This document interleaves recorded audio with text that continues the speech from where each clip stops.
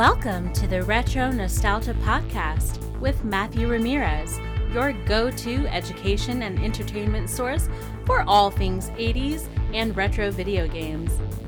In this podcast, you'll learn little-known facts on a variety of nostalgic topics, leaving you longing for the awesomeness of yesteryear. If you're ready for a blast from the past, a tubular new episode is starting now.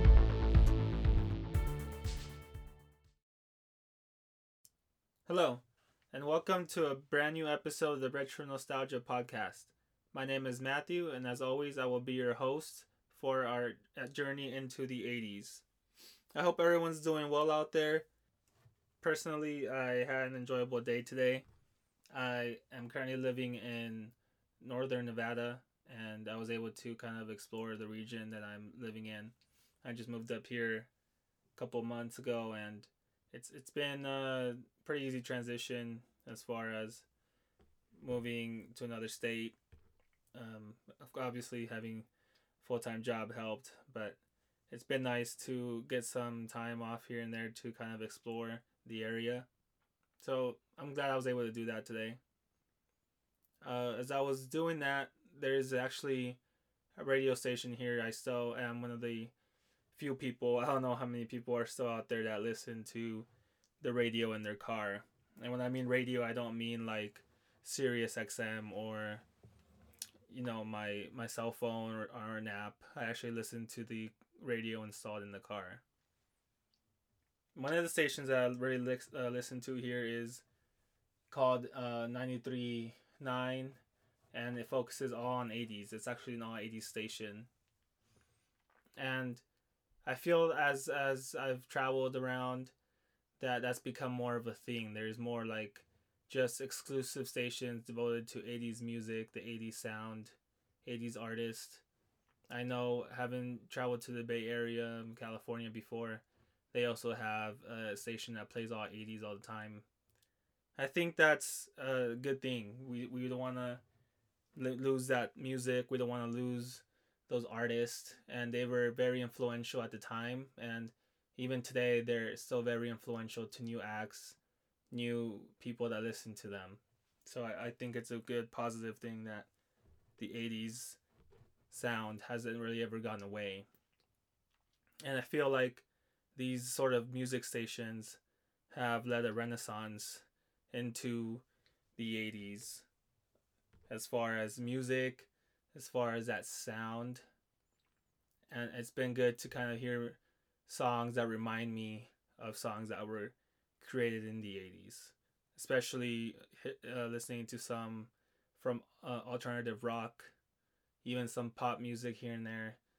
They draw heavy inspiration from the sound of the 80s. Now, when I talk about the sound of the 80s, what do I mean?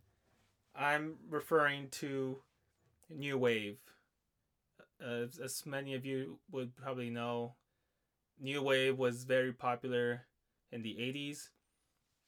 It's basically the sound that was eponymous with the 80s. That's what, when someone thinks about music in the 80s, they're most likely to think about new wave and maybe pop, but that new wave was a big thing back then.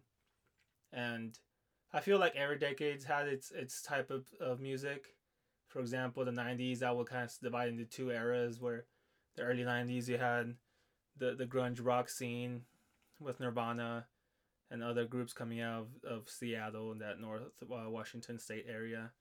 And then the late 90s out with like the pop stars like Britney Spears. And then you had, of course, the boy bands like NSYNC and Backstreet Boys. And that continued kind of like into the 2000s with more emphasis on rap and hip hop and that sort of thing. But in the 80s, I feel new wave pretty much describes the sound for the majority of the decade. I know in the late 80s, probably starting around 87, there was more of an emphasis on rock, starting out with the glam rock era, and then you had other rock bands like Guns N' Roses that kind of took off during that time. But today I wanted to focus on the sound that is new wave and what that meant for the 80s, where it came from, the artists that kind of used it in their music, that kind of defined their careers, and just get into the bottom of how this all started. Let's start at the very beginning. What does new wave actually mean? What type of music, what sound does that genre encapsulate? What artists or bands would be considered new wave? New wave was actually, believe it or not, born out of punk. When I mean punk, I talk about like punk rock. So this association began around the early 70s in actually New York. So for those of you that might not know, there was a club that was called CBGB at the time, and they had lots of musical acts playing there every week, every Friday, Saturday night, and a lot of these bands uh, had a certain sound to them that a lot of the people that would go there appreciated and enjoyed.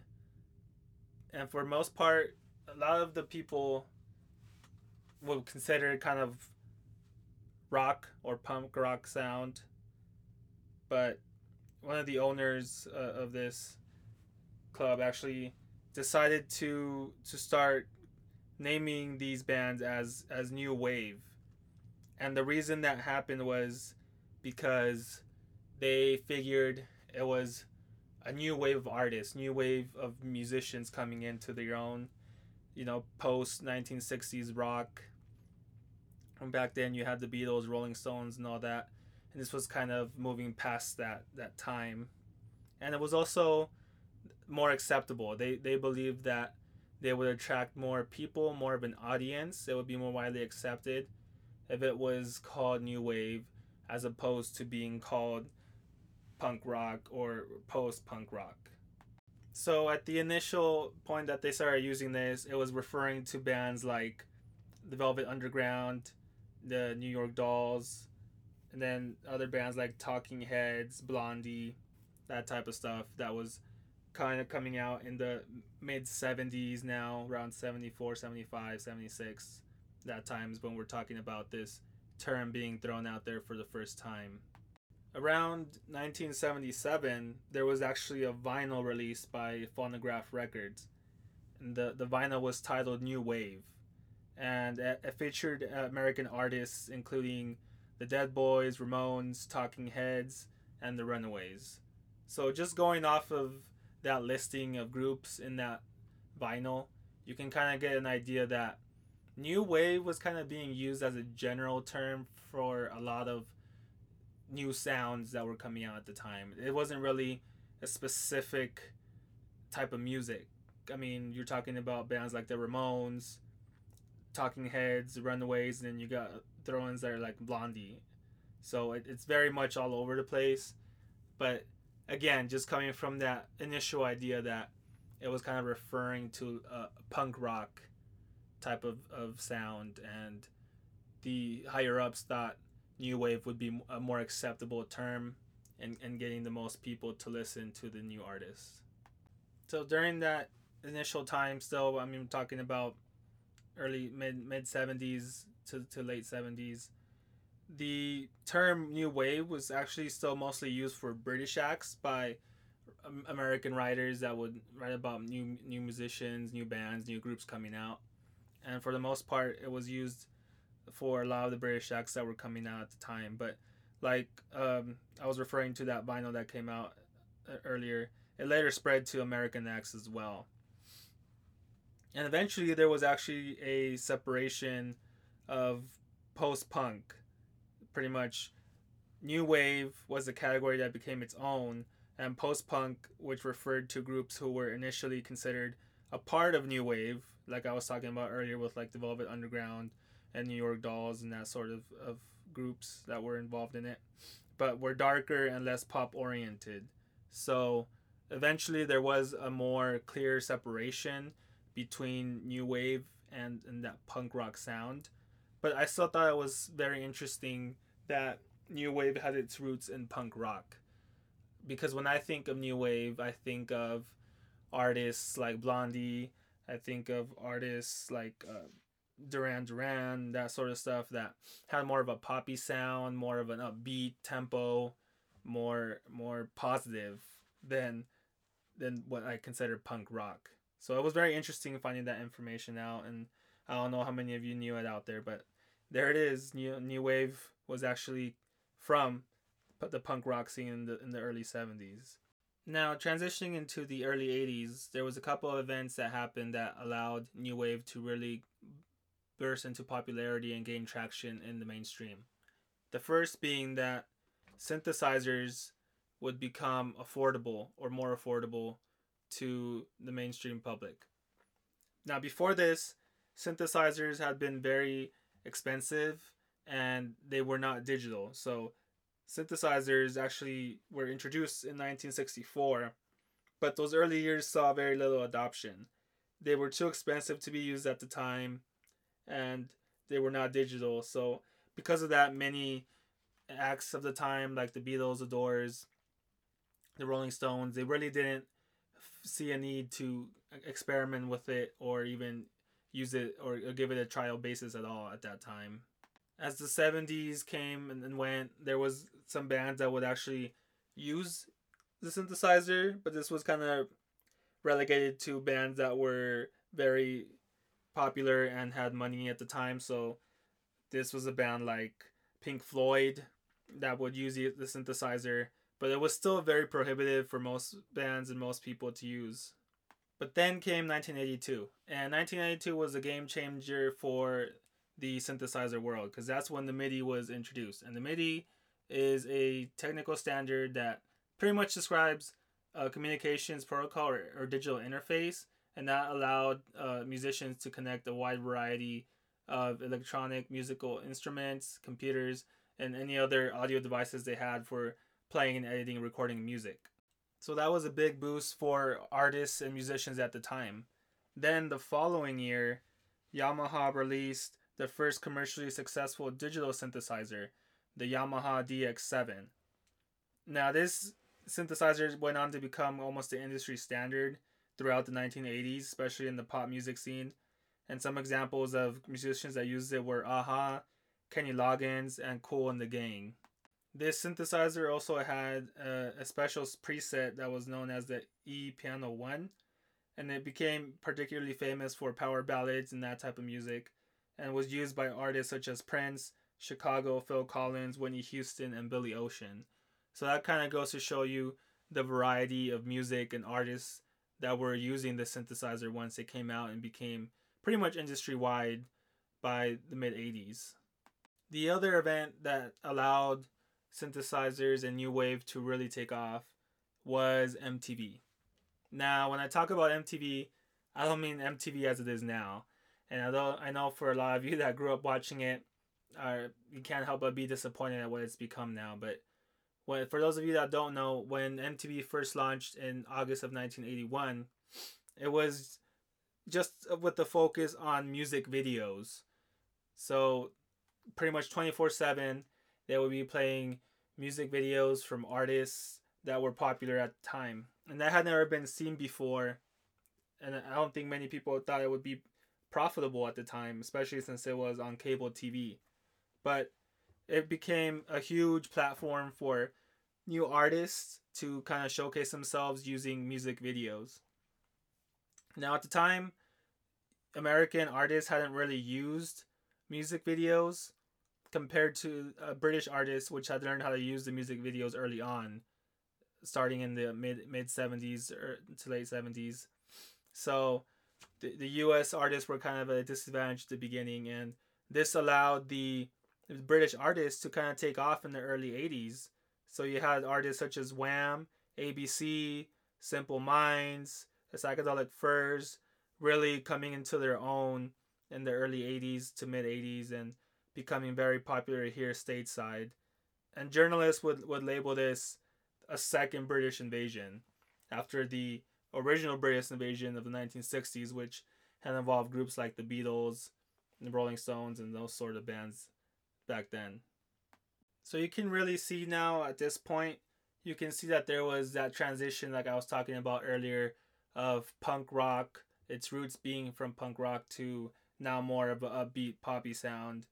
And it was in this time that new wave gradually lost its associations to punk, and new wave went from meaning bands like Talking Heads to all of a sudden meaning bands like The Cars, Squeeze, to Duran Duran, and finally Wham, which is probably the most pop sounding of all those groups and artists so far that were associated with the label of new wave. Also, with the synthesizer becoming very popular at this time and a lot of artists using it, many people started calling any new band or punk rock or rock act that came out at the time as new wave artists. They were just automatically put into that because of the synthesizer sound they would have. And honestly, that's what I consider new wave. Is if there's any type of use of the synthesizer, I would consider it a new wave. So I really can't fault a lot of the people back then that would automatically label any of those acts as new wave. During this time, new wave music scenes developed in Ohio and Athens, Georgia, where you had acts such as the B-52s and REM who came out of those places. There were also acts who were not considered new wave but dipped their toes into the genre for the popularity of it. So you had artists like Billy Joel, Donna Summer, and Linda Ronstadt who had some songs that were in the new wave category. So by the mid 80s, you had MTV pushing new wave music, new wave artists. You had artists that were using synthesizers because they had become affordable and they were able to experiment with the sounds and create new music.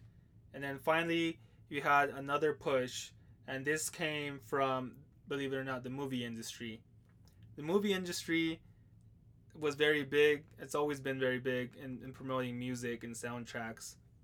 And in the 80s, this was no exception.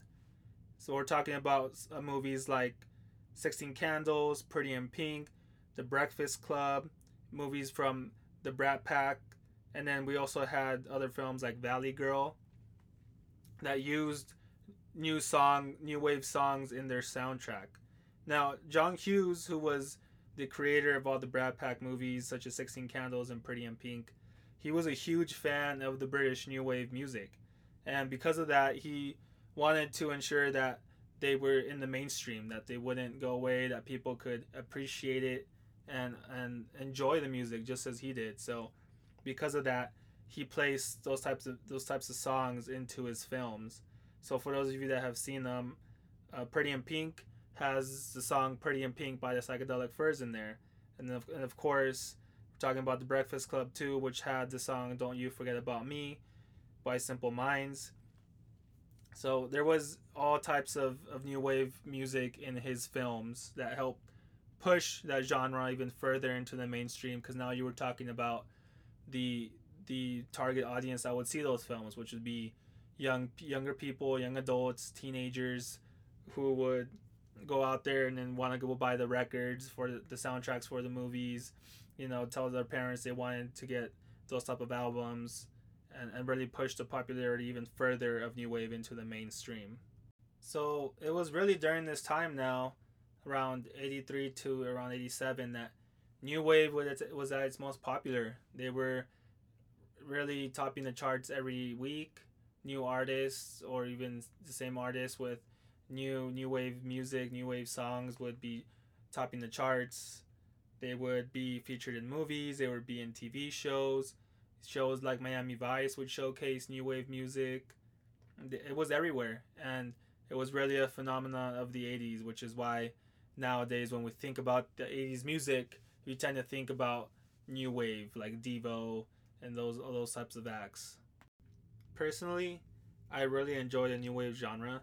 It has a very distinct sound, and it's easy to identify, especially with the use of synthesizers. One of my favorite groups, A Flock of Seagulls, was very much new wave. They had songs like I Ran, Space Age Love Song, and Wishing, If I Had a Photograph of You, that to me are timeless classics, and I could listen to again and again. I just have that distinct sound that spells out new wave to me. Another of my favorites is the song Safety Dance, and that has the new wave sound as well, with the synthesizer playing throughout the background in the track. And then we also have bands like the Human League, who I also enjoy listening to a lot. They were also major players in the genre, so they had songs like Blue Monday, which even to this point I still hear in certain dance clubs. So I think that's an absolute win. Human and Fascination, which again, just like Blue Monday, I hear every now from time to time at dance clubs. So these are songs that were not only popular in their time, but are classics and have been featured in everything from shows to video games and movies long after the fact. I know the new movie that was coming out about Wonder Woman 1984. I don't know if you guys have been able to see some of those trailers. They were actually using Blue Monday, or a new version of Blue Monday that had been sampled and kind of updated as the song for the trailer. And of course, me being the 80s fanatic that I am, I instantly geeked out on the fact that they used such a popular song and one of my favorite songs as the theme for the trailer, and it instantly got my attention. So I'm definitely waiting for whenever that movie finally comes out because I want to see how they depicted the 80s, what type of music they're going to show and highlight, and the fashion sense that they show as well. But like all good things, New Wave had to come to an end, and this is mostly agreed to have happened around 1987. So around this time, MTV, I was gonna say VH1, were still kind of showcasing 80s or new wave bands and artists, but there started to become a transition to featuring more hip hop and rock bands. And what ended up happening is there was almost kind of like a response. I wouldn't say it was a backlash. I don't think it was to that degree, but there was definitely a response to this new wave movement by rock and roll artists that just wanted to be back in the limelight, and they wanted to push back against that image of new wave and kind of that pop rock, light-hearted, kind of nerdy type sound that had become very popular. And that's when you had bands like Poison, Whitesnake, Guns N' Roses, Def Leppard that broke into the scene and just blew away the new wave. That's when MTV started focusing on those types of bands. Not to mention you had glam rock bands as well. And this eventually kind of transitioned into what would be the sound of the early 90s and grunge rock. I think it was just personally a sign that people were ready for something new, and it happens. Not every sound stays in the mainstream or in the popular limelight for too long. And like I said, when I was talking about earlier and the British invasion of the 60s, that there was rock and roll in the 60s, and then it kind of went dormant. Then you went to the new wave, and then this early or late 80s transition back to rock was just kind of a scene that's always evolving, always changing in music. And it was I think probably time for a new sound. But new wave really never went away, and its influence can be seen in artists since then. And even today, I hear songs that I believe could be just as easily mistaken for being from the 80s. So I'm talking to you guys right now from 2020, and just in this year, I've heard a couple of songs that I I really think got their influence from new wave artists. So this song in particular is called "Are You Bored Yet" by Wallows, and it really sounded from the first time I heard it like a new wave song to me. The instrumentation, the synthesizer, I was just like, wow, this sounds very 80s to me. And I kept thinking for a while, I'm like, I know this reminds me of a song, and I couldn't put my finger on it. But once I finally was able to find out the artist of it and listen to it a couple of times, because I first heard this on the radio. And as you know, when you're trying to discover a song, you're just trying to hear that one lyric that repeats. So like, hey, I can look this up on Google and see if I find it. And eventually I was able to find that one lyric that helped me find the song. But anyways, after listening to it a couple of times, it hit me, and I'm like, wow, this song sounds like Wishing by A Flock of Seagulls. It has that same type of beat and melody to it. Just a little obviously different, but I've even listened to them back to back since I made this connection, and honestly, it just sounds like an evolution of that sound that A Flock of Seagulls used in their original song. So that was a big, eye opener to me that even today, new wave continues to influence. There was also another song I heard that had those kind of similar new wave vibes, and this song is called "Fire for You" by Cannons, and that song even has some scenes, some references to a roller skater rink, and one of their bandmates is actually wearing a Miami Vice like outfit, like they're dressed like, with the white suit, the pink shirt, just like Crockett would, and they even have the Ray-Bans. So I was definitely geeking out on both of these songs, and I was like, wow, like I was just happy that it hasn't been forgotten. The new wave, the 80s style, it hasn't been forgotten, and I'm glad that new artists are still kind of pushing the envelope in that and making sure we don't forget about it. So I think the best part is that they were, again, released in the last year, so the influence of new wave continues even now, and it should be here to stay, and we're just going to be seeing it in different ways, in different styles from new artists, because as we know, some of the artists that were popular back then, they've gone away from the music scene, they've transitioned into a second career, so it definitely does my heart happy that I can still listen and get my fix of new wave. Not saying that I don't listen to the new wave music from the 80s, I do, but just seeing that it's still around and that new artists continue to use synthesizers and push that sound, I'm all for it.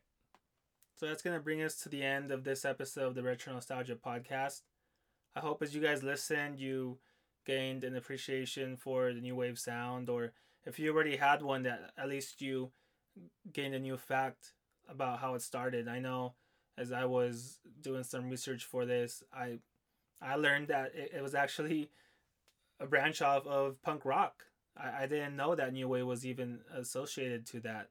I thought it was more of a pop sound. Definitely some pop rock there as well, but I always associated more towards pop, not really punk rock. So I know for myself, I learned that. And for those of you that knew some of those facts, I hope the main thing you take away from this is that new wave has never really gone away. It's still around. It's still being used as a genre of music. So I don't think new wave is going to go away anytime soon. And it'll just, I think, be rediscovered by artists that come along and find out how to use the synthesizers and experiment with the sounds, or maybe use sounds from the 80s as inspirations and bases for their music going forward. Well, I hope you guys enjoyed this topic. It's very near and dear to my heart. I enjoy new wave. It was kind of what got me into 80s in the first place, listening to bands like A Flock of Seagulls. And I hope you guys, like I said, just appreciate the sound and got some facts from this episode. And if anything, just learn something new. Music's always changing, but once there's a genre that can become a classic and harbor lots of classic hits, it kind of just keeps on going and alive with new artists as time passes. So until next time, guys, be excellent to each other.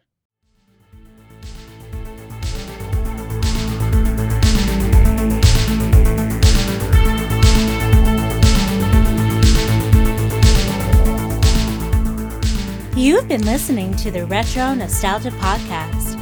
We release new episodes every Tuesday and Friday. If you like what you hear, please be sure to subscribe, rate, review, and follow us on Instagram. If you love it and you want to help support this podcast, consider becoming a Patreon member for access to exclusive content. All links are in the show notes. Until next time, be excellent to each other.